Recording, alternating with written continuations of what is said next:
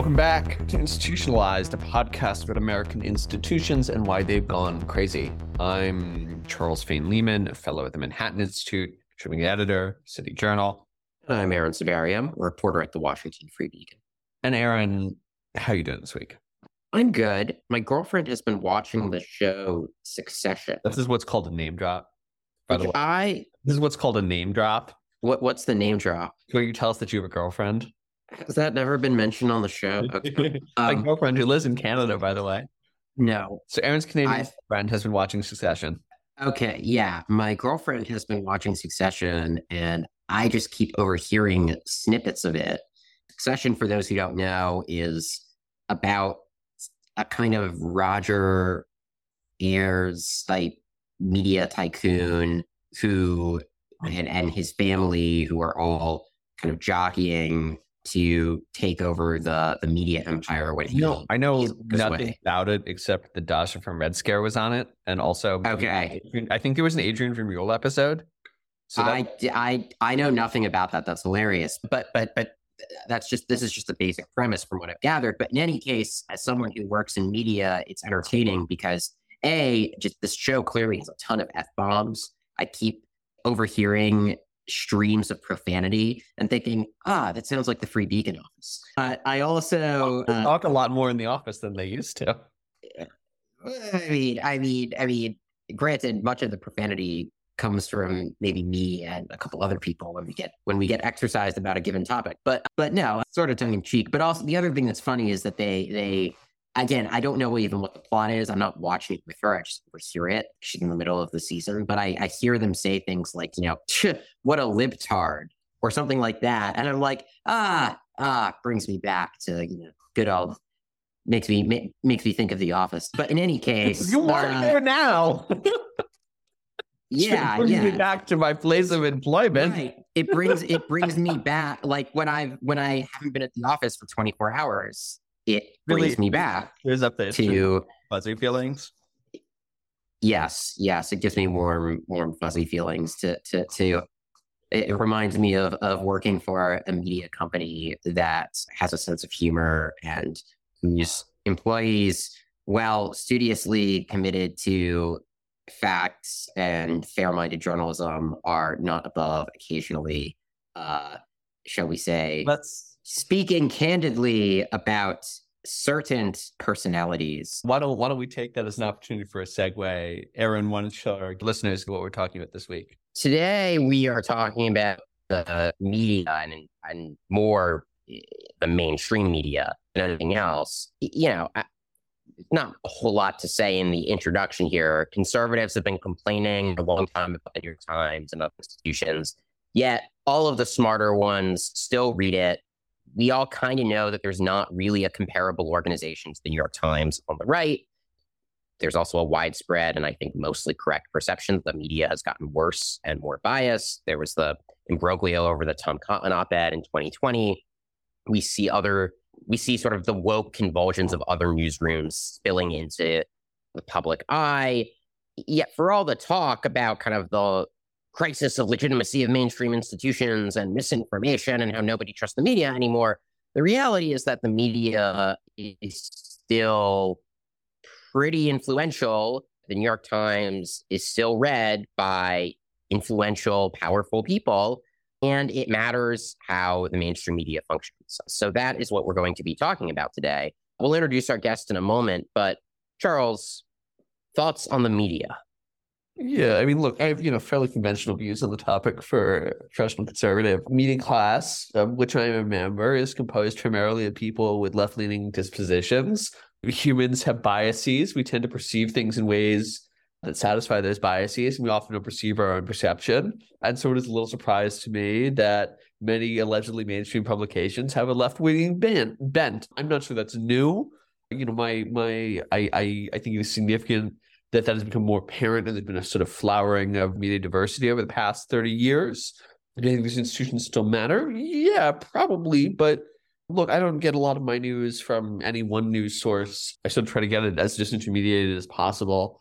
I think these are all pretty conventional takes. But, my bigger picture interest is just like, is there, is there any changing to the status quo? Is there anything that we can do about where things are, or is this sort of just going to be a thing that conservatives complain about for a long time? Aaron, what's your take?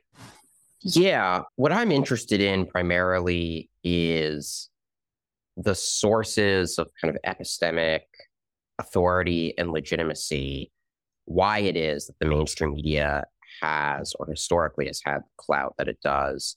And then kind of the related question of how, if at all, can, as you said, there's a sort of flowering of media diversity. How can those diverse, alternative, in many cases, insurgent outlets replicate and cultivate that same kind of legitimacy? I mean, I think that's really the question that looms large over all the talk about how nobody trusts the New York Times anymore, right? I mean, Barry Weiss's new publication is a good example where she's done incredible work, and she's really broken stories that I think you arguably would have read in the New York Times maybe 20 years ago and would still now if it were less biased. But there's still always this big question people talk about of, well, just how much can the free press compete with the New York Times? Does it really have, can a place that does not have the kind of inherited institutional prestige of the legacy media command the same role in the discourse? And I think the verdict is still out on it, frankly. But in any case, what I'm hoping we can get at with our guest is kind of not just what's gone wrong with the mainstream media, but how critics of the mainstream media can actually push it to be better, or alternatively get their own kind of insurgent publications to be better. Because I think this is really the big question in all of our kind of media debates. Yeah, so our guest is in fact one of your new colleagues. Welcome, Susannah Luthi. She covers the state of California for the Washington Free Beacon. She previously covered healthcare and tech for Politico. Susannah, welcome to Institutionalized. Thank you so much. I'm very excited to be here. So, Susannah, you recently left Politico, one of the most kind of mainstream, supposedly nonpartisan, hyper-legitimate publications in America, for the evil, right-wing, hyper-Zionist, very, very biased and evil Washington Free Beacon. Why would you do such a thing? It's so funny that you say that because, it took some soul searching before I made the jump. I thought, am I ready to go to, a partisan outlet from a, allegedly nonpartisan outlet? And then once I made the jump, I was like, what took me so long? I wish I had jumped 2 years ago.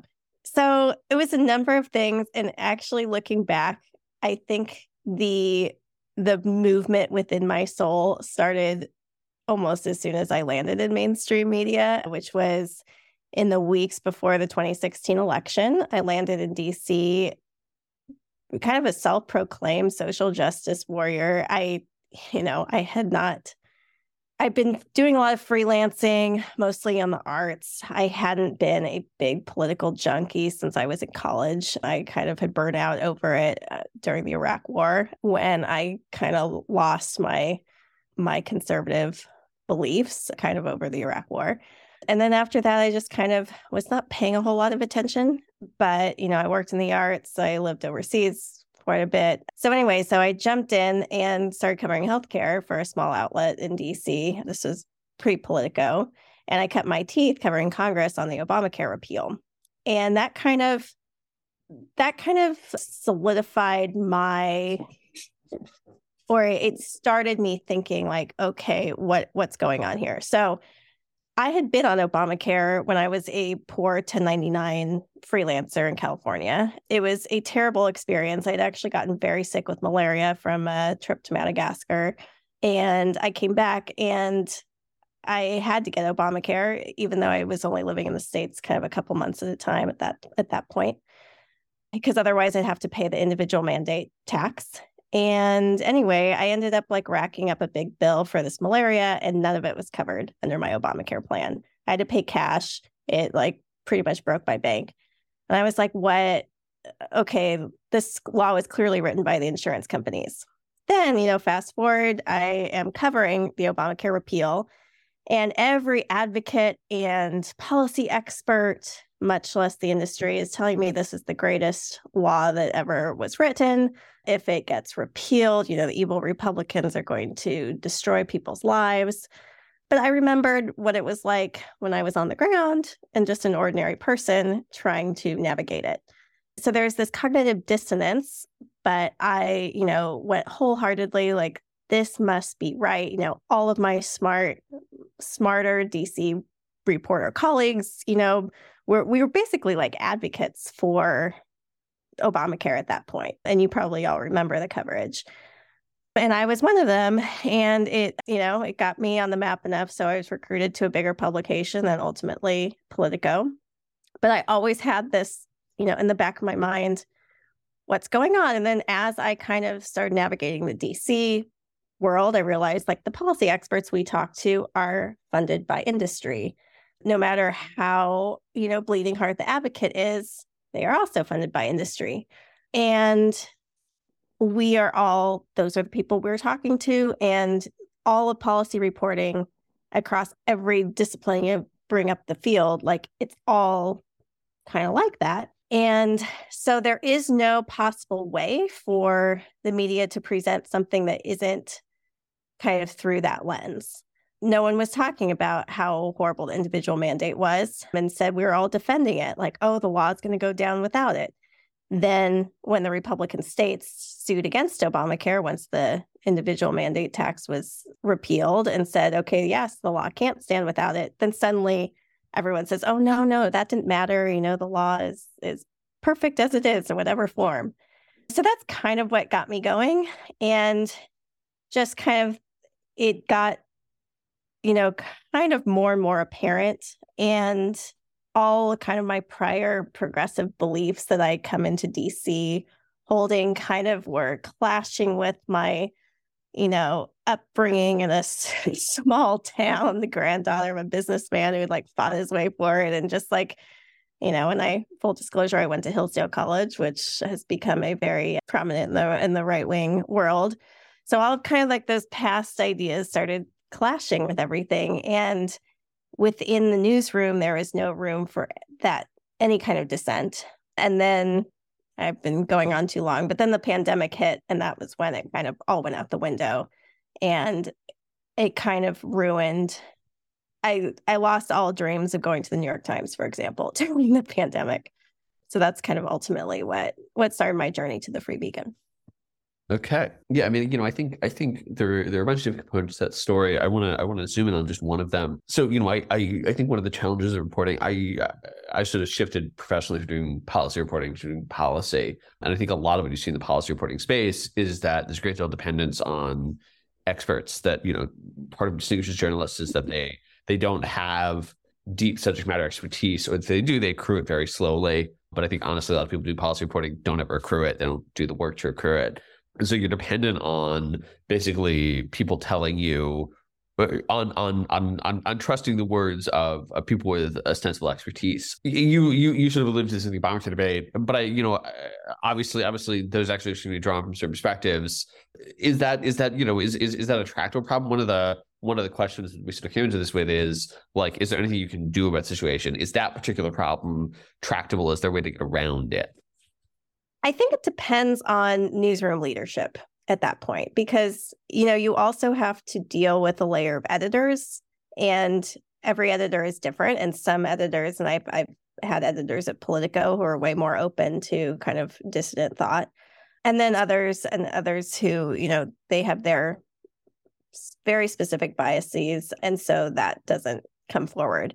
I remember kind of after Obamacare was safe, some people who, deep Democratic ties in the policy front, lobbyists, I was able to kind of be more critical to them about Obamacare. And I remember my last story at Politico, on Politico's health team before I transferred to the California tech beat, was kind of how And it did not end up as hard hitting as I had hoped it would be. But I was able to speak with people on the Democratic side who were like, oh, yeah, the law doesn't work for a lot of people. But very few, I have to actually look back at the story. I don't know if any of them went on the record.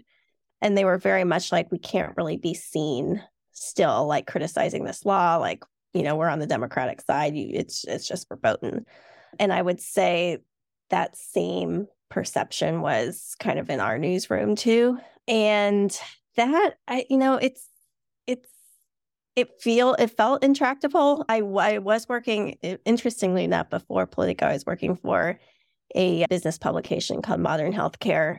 And they let me be, I loved my editor there. And I was actually able to I was able to write what I wanted.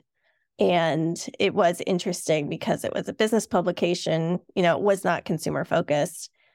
And we covered the industry kind of for the industry, but, I was allowed to be pretty blunt. And I remember one source telling me that half the industry lobbyists in town feared me and the other half respected me or something like that. I was like, oh, that's good. Because yes, when you're very blunt about all those issues, you're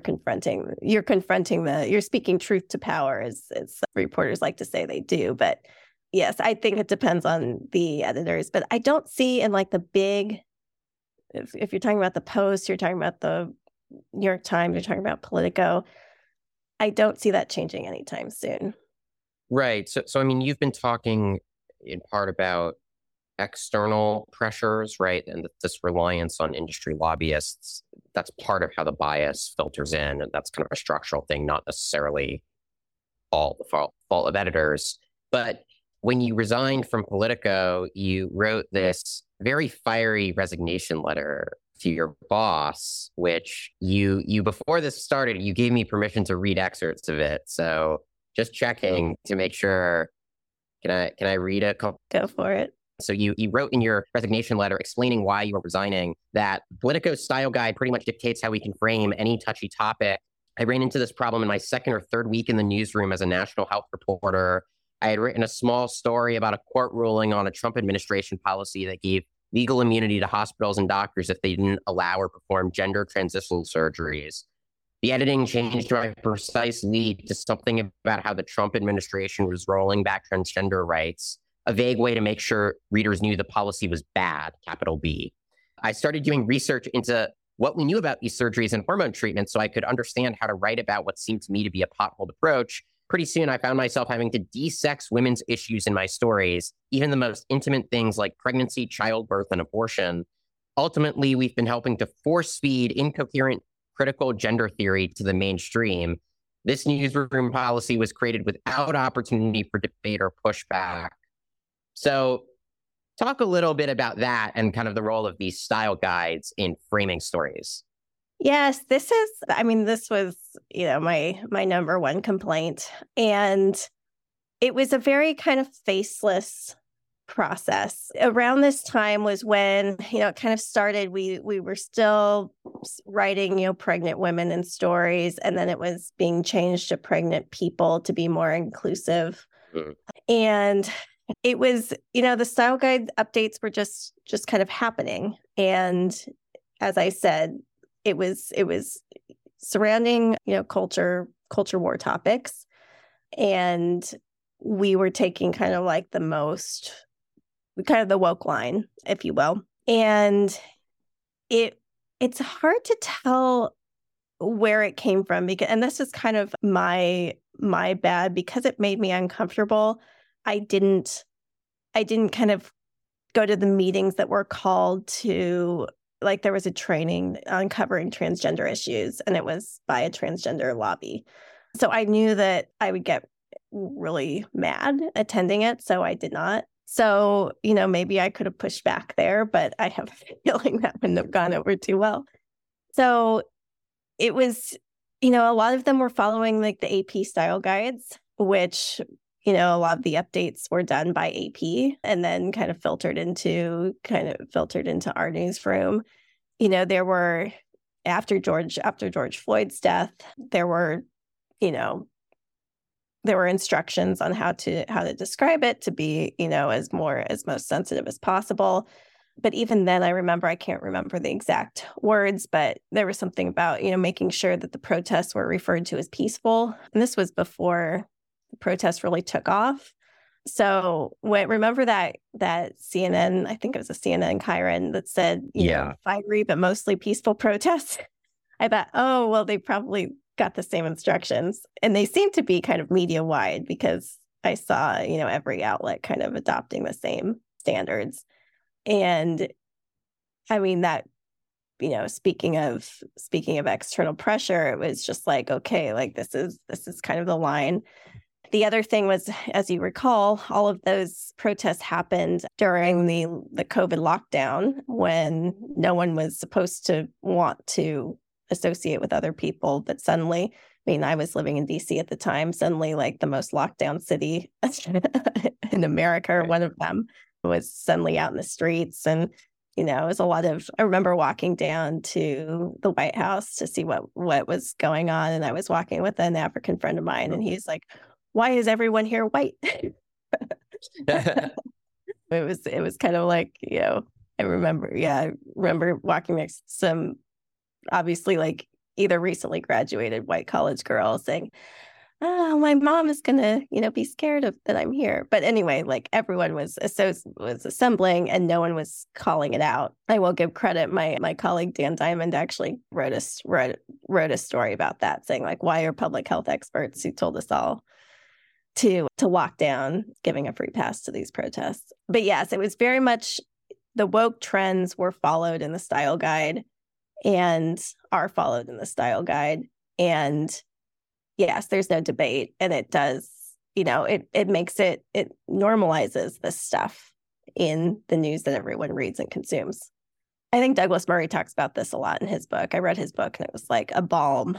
So I feel like I should ask, I think there's a countervailing argument that says, yes, on certain high salience topics, there's been sort of an ideological infection in the media. My colleague Zach Goldberg at MI has done a bunch of work on sort of the rising salience of race, sex, gender, transgender issues in mainstream media coverage over the past 10 years now. But like outside of that space, there's a lot of good, coverage being written all the time. Should we see these as sort of like problems focalized to very specific issues, or is there a more general institutional problem that is only showing up in certain places, or is the analysis that like they're doing good coverage in other places wrong?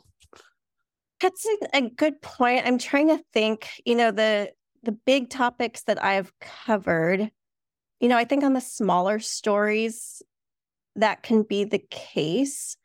But kind of like the top of mind for me was the pandemic, which to my mind, the media got totally wrong, continues to get wrong, and has taken no accountability, responsibility for.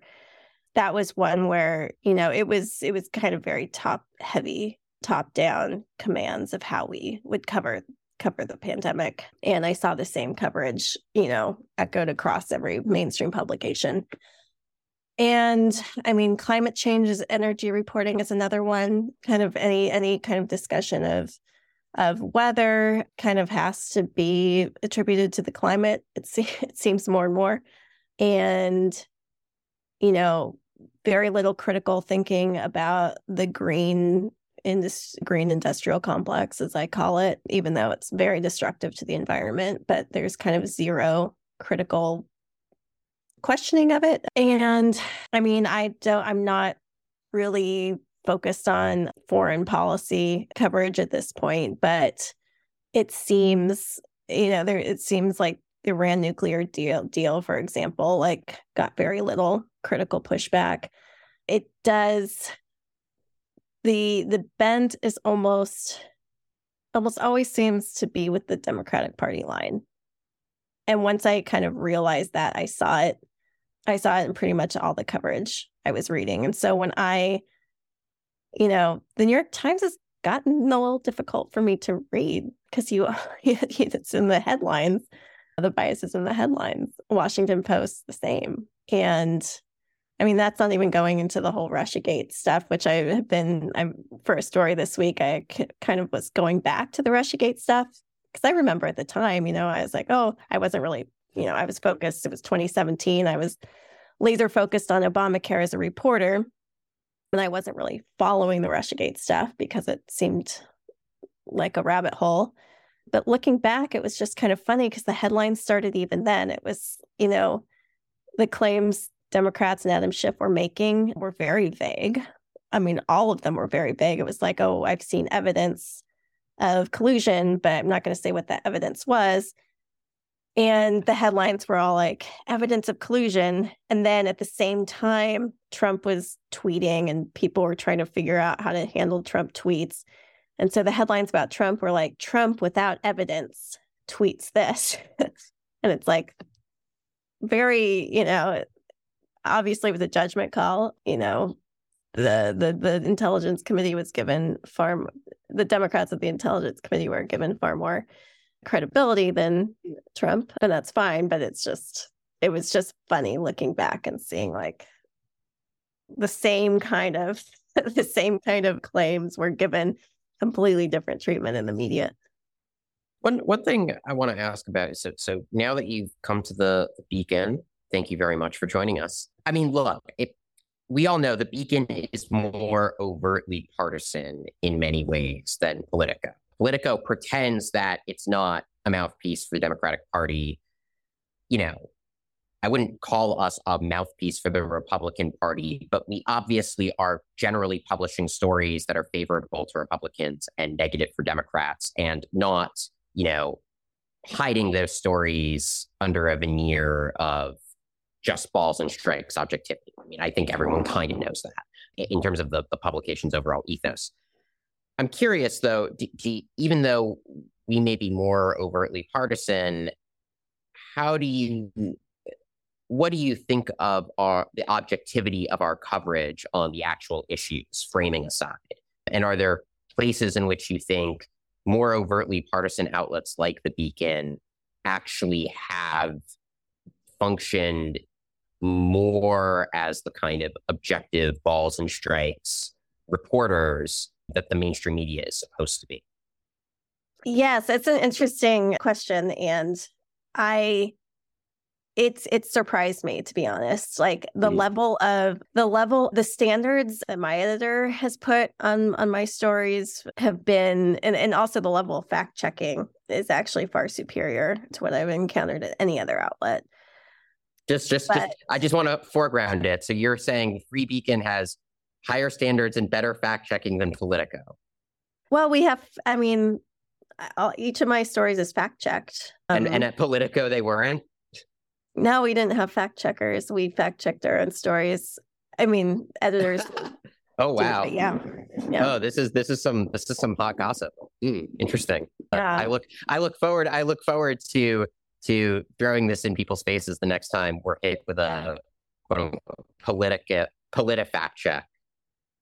Yeah, but no, it's anyway. Because like for each of my stories, I'll get the little email like even little throwaway lines. What's the source for this? Yeah, and that's right. Yeah, and I haven't gotten that in any journalism job ever, so it's new and it's great because it takes some burden. It's a little stressful when you're doing your own fact checking. You're like, Yep. So anyway, I really appreciate that. But yes, that's been a real highlight. The other thing is because, obviously because it's more overtly partisan, it has an agenda, but it's just I can't really explain the difference. I'm trying to put it into words that make sense. I just feel a little more free to follow the facts where they lead. I'm working on a story now that I know I couldn't have reported at my last at Politico, and it's because it's a very sensitive culture war topic. So I just if I had reported it, I think there would have been outcry, or it would have been altered to the point where I wouldn't have wanted to write about it. So and maybe that's just because my bias at this point is more in line with Free Beacons. But fundamentally it's, when the mainstream media kind of is all, it's almost like a collective group think, right? So when you are outside the group think, it's very isolating. It's very difficult to find your voice within that. And you just have to navigate. I just found myself self-censoring beforehand of like which stories I was going to pursue. And then, if I was going to get a little feisty in the stories, how feisty was I going to get before I, rock the boat.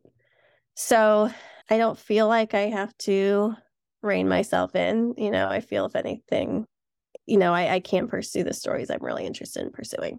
Yeah, and that's just a big freedom for me. I think, and this alludes back to something I said in the introduction, there's sort of this phenomenon where for a period between, the end of World War II and the early 1990s and the rise of the internet, news media is a sort of centralized monolith. There are a handful of major publications that have access to sort of limited resources of communication. This is why, it disputes the fairness doctrine because media is so concentrated. And in the 90s, this starts to break down, particularly in the 2000s, with the rise of the internet media, cable television. And, I think you get this much more decentralized model where there were lots of different competitors and different ideological viewpoints, each providing a certain, sort of accepting that people have like different perspectives and they will bring those to the reporting and saying, we're going to operate from our perspective. You're going to operate from your perspective. Truth will win out.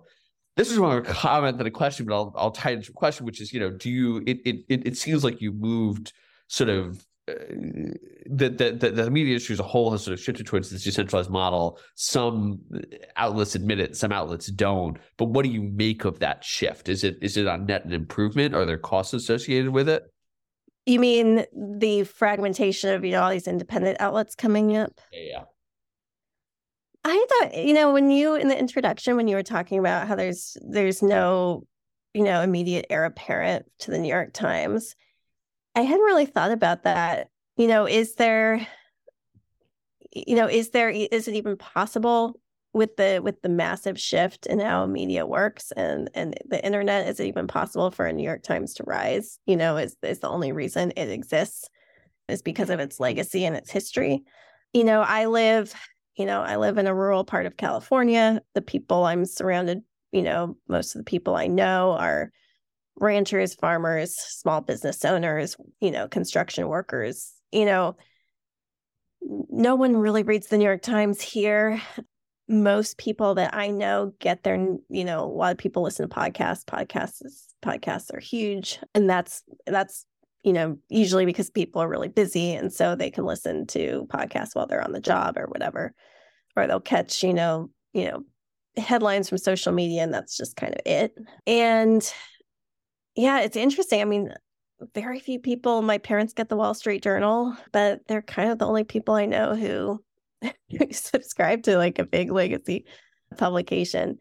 So I think that's part of the, I think it is part of the, there is no kind of national conversation piece, when people used to watch Dan Rather and they'd watch the Sunday morning shows. I don't really know anyone who does that anymore. So the net positive is that, there is no, I think there's no kind of, I don't know what's the word. Influence is the wrong word. There's no like one single influential outlet that speaks to everyone. Everyone kind of can gather their bits and pieces. But the downside is that media like increasingly speaks to itself and its adherents.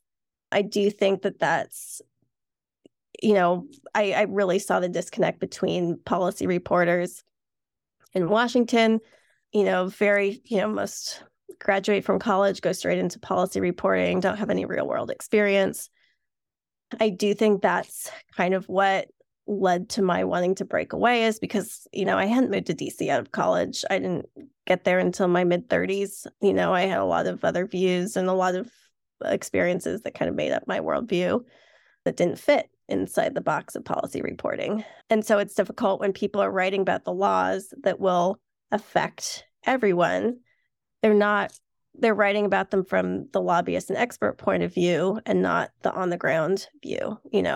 Right now, the people I know are the ones who are like doing all the work, like, the ranchers who are raising the cows and having to deal with, cattle prices and beef prices and inflation and fuel prices and, the push towards green energy, which is, making financial hardships. The people who, like one of our good friends, the sewage systems, like all of the policies that are put in place, there's just a disconnect between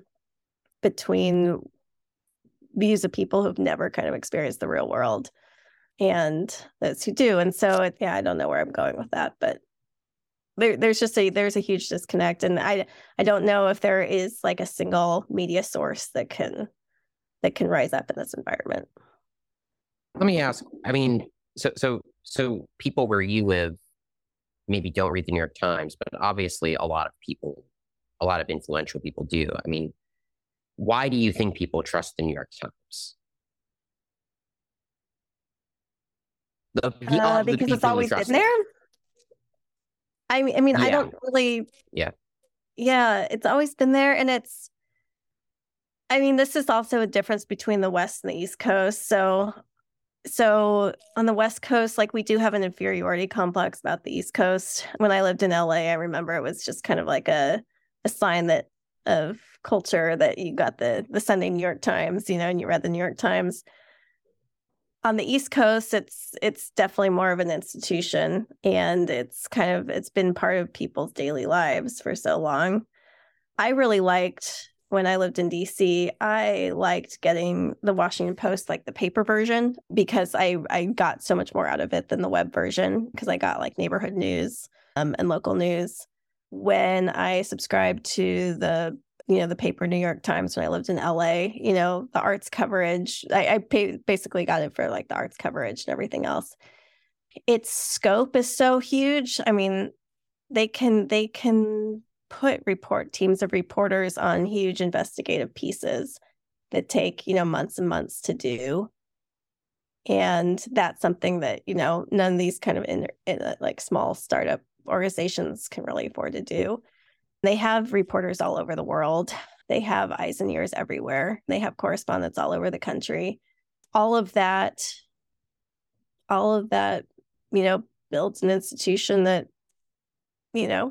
a lot of people rely on, and they can cover things that smaller outlets can't cover. And they pick up a lot of, local stories, that local reporters will break first, and then they'll blow it out. So, that's their role as the paper record. So I think we want to talk just a little bit sort of solutions, like a term before we move to closing thoughts. So I think there's some argument, at least in the short term, that there's been some internal efforts at change, course correction. CNN allegedly pivoting to the center. New York Times hired John McWhorter. The Washington Post op-ed page seems to be looking for conservatives. How optimistic are you about the media's ability to self-correct, if not grand historical trends, and certainly recent trends, the trends of the past 5 years, for example? Well, I can only speak to my experience, and I think the only way, I don't think hiring conservatives for op-ed pages is going to change anything. I think it's more, hiring reporters of different viewpoints and different backgrounds. And that, I don't know, is it self-selective? The young reporters who come into newsrooms, from my experience, like the young people coming into news are all, very, very liberal. And that kind of helps solidify a very liberal newsroom. And it's kind of the younger people who are more activists and want to drive newsrooms more left. So unless, at the end of my time in Politico, I didn't know if there were any colleagues who felt the way I did. It was very lonely in terms of like, can I say my thoughts? And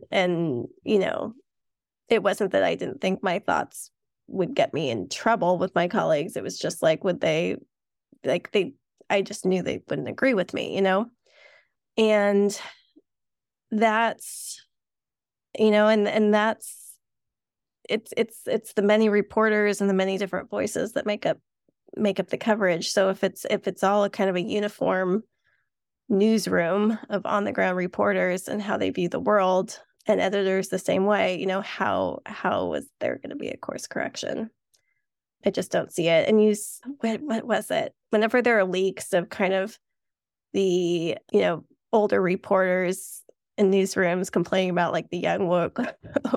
So it's like Matthew Rosenberg at the New York Times. Yes, right? yes. Yeah, exactly. about the January 6th stuff. Yeah.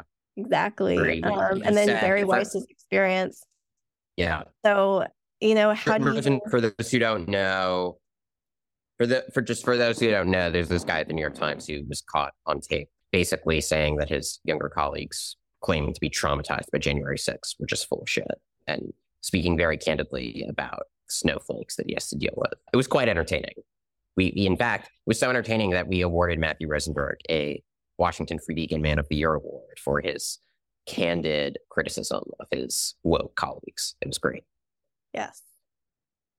So, I mean, that's it. It's like there's a huge generational divide between kind of like the old school and the young people. And it's fascinating. I was on a press conference last week when Gavin Newsom rolled out his budget, and one reporter questioned cuts to California's very bloated agencies and like seemed upset by the proposed cuts to these agencies. And I was like, since when are reporters like all about the bureaucracy? It's just that view is so alien to me. Why are we defending? And that happened during the Trump years, I think, because Trump was attacking the agencies. All of a sudden, the agencies became, look at the FBI. Like all of a sudden, the FBI were the good guys, CIA were the good guys. That wasn't the case 60 years ago. So in terms of fixing, I thought that maybe I could make a difference within the newsroom, but it just got too difficult personally. I was frustrated with myself, thinking I wasn't brave enough half the time. I was lonely. I just felt like, I didn't belong there anymore. Yeah, I mean, I think to me that this sort of leaves the question. I guess we want to move to closing thoughts in a minute, but I'll just sort of maybe prompt you on one last thing, which is, we've been dancing around this, but earlier you said that the Beacon was more, even though, yes, it's more overtly partisan, it's been very liberating. I mean, I guess the question is how do we make publications like the Beacon that are more freeing? How do we get them closer to having the impact of the New York Times? I agree with you that there's just some hard constraints because the New York Times has the history of the New York Times and no one can replicate that. And that's just kind of a permanent handicap. But, I suppose what I really have in mind is that put the Beacon aside, but a lot of right-wing media, frankly, does not seem to be any better than the New York Times. And if anything, seems to be even more biased in the other direction. I don't need to name names, but I think we all know a lot of the publications and personas that I'm talking about. So, how do you think about kind of efforts to institutionalize a more sane, compelling alternative to the mainstream media and to kind of build up the institution, the sort of emergent insurgent institutions that are there? Well, the problem is, I mean, the Beacon itself says that it writes the stories that the powerful are afraid of. So, it's hard to totally become institutionalized when you are writing those stories that powerful are scared of. But I do see room, in the fragmentation of the media, in all the people who are listening to podcasts instead of reading the New York Times. I see room for, building a real audience among people who've been left behind by the New York Times. And I definitely saw this when I was pitching, the California beat. It's a deep blue state. The institutional media here is, ultimately, they'll nitpick here and there about, various abuses of power, but ultimately they support the progressive policies of the state and its large cities. And there's very little interest in really tackling some of the really deep problems in those progressive policies. So I do see, a lot of Californians I know who are conservative just kind of they don't read anything. So I do see room for all those disaffected people. Whether it will take, I mean, you've written so much about the capture of institutions. So when institutions themselves are all captured, how is kind of a dissident voice going to become that? But I would argue, I mean, that's the whole point of a supposedly independent and free press, is to be dissident. Are you supposed to be is the New York Times' institutionalization a good thing? Does that make it just the fourth estate? The other branch of the government, the cathedral, the mouthpiece of the government. Do you want that? I thought, my first newspaper experience. Well, no, my second newspaper experience. I was only there for a few months, but it was with the Cambodia Daily in Phnom Penh. And it was the gadfly. The government was always trying to shut it down, but it was beloved by the people. I was in DC. This was when I first moved there. I had to grab a taxi, and my taxi driver had the little Cambodian flag, which I had kept in my own car since I left Cambodia in 2006. And I was like, "Oh, you're from Cambodia." I worked at the Cambodia Daily. And he was like, "Oh, the Cambodia Daily, it had been shut down recently by the dictator." And he talked about how that's how he learned English, and that's how he, knew that there was a life outside the government. And that's ultimately what the press is supposed to be.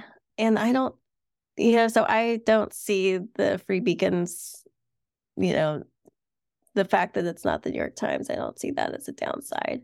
The key is to give voice for the people who feel kind of forgotten and left behind.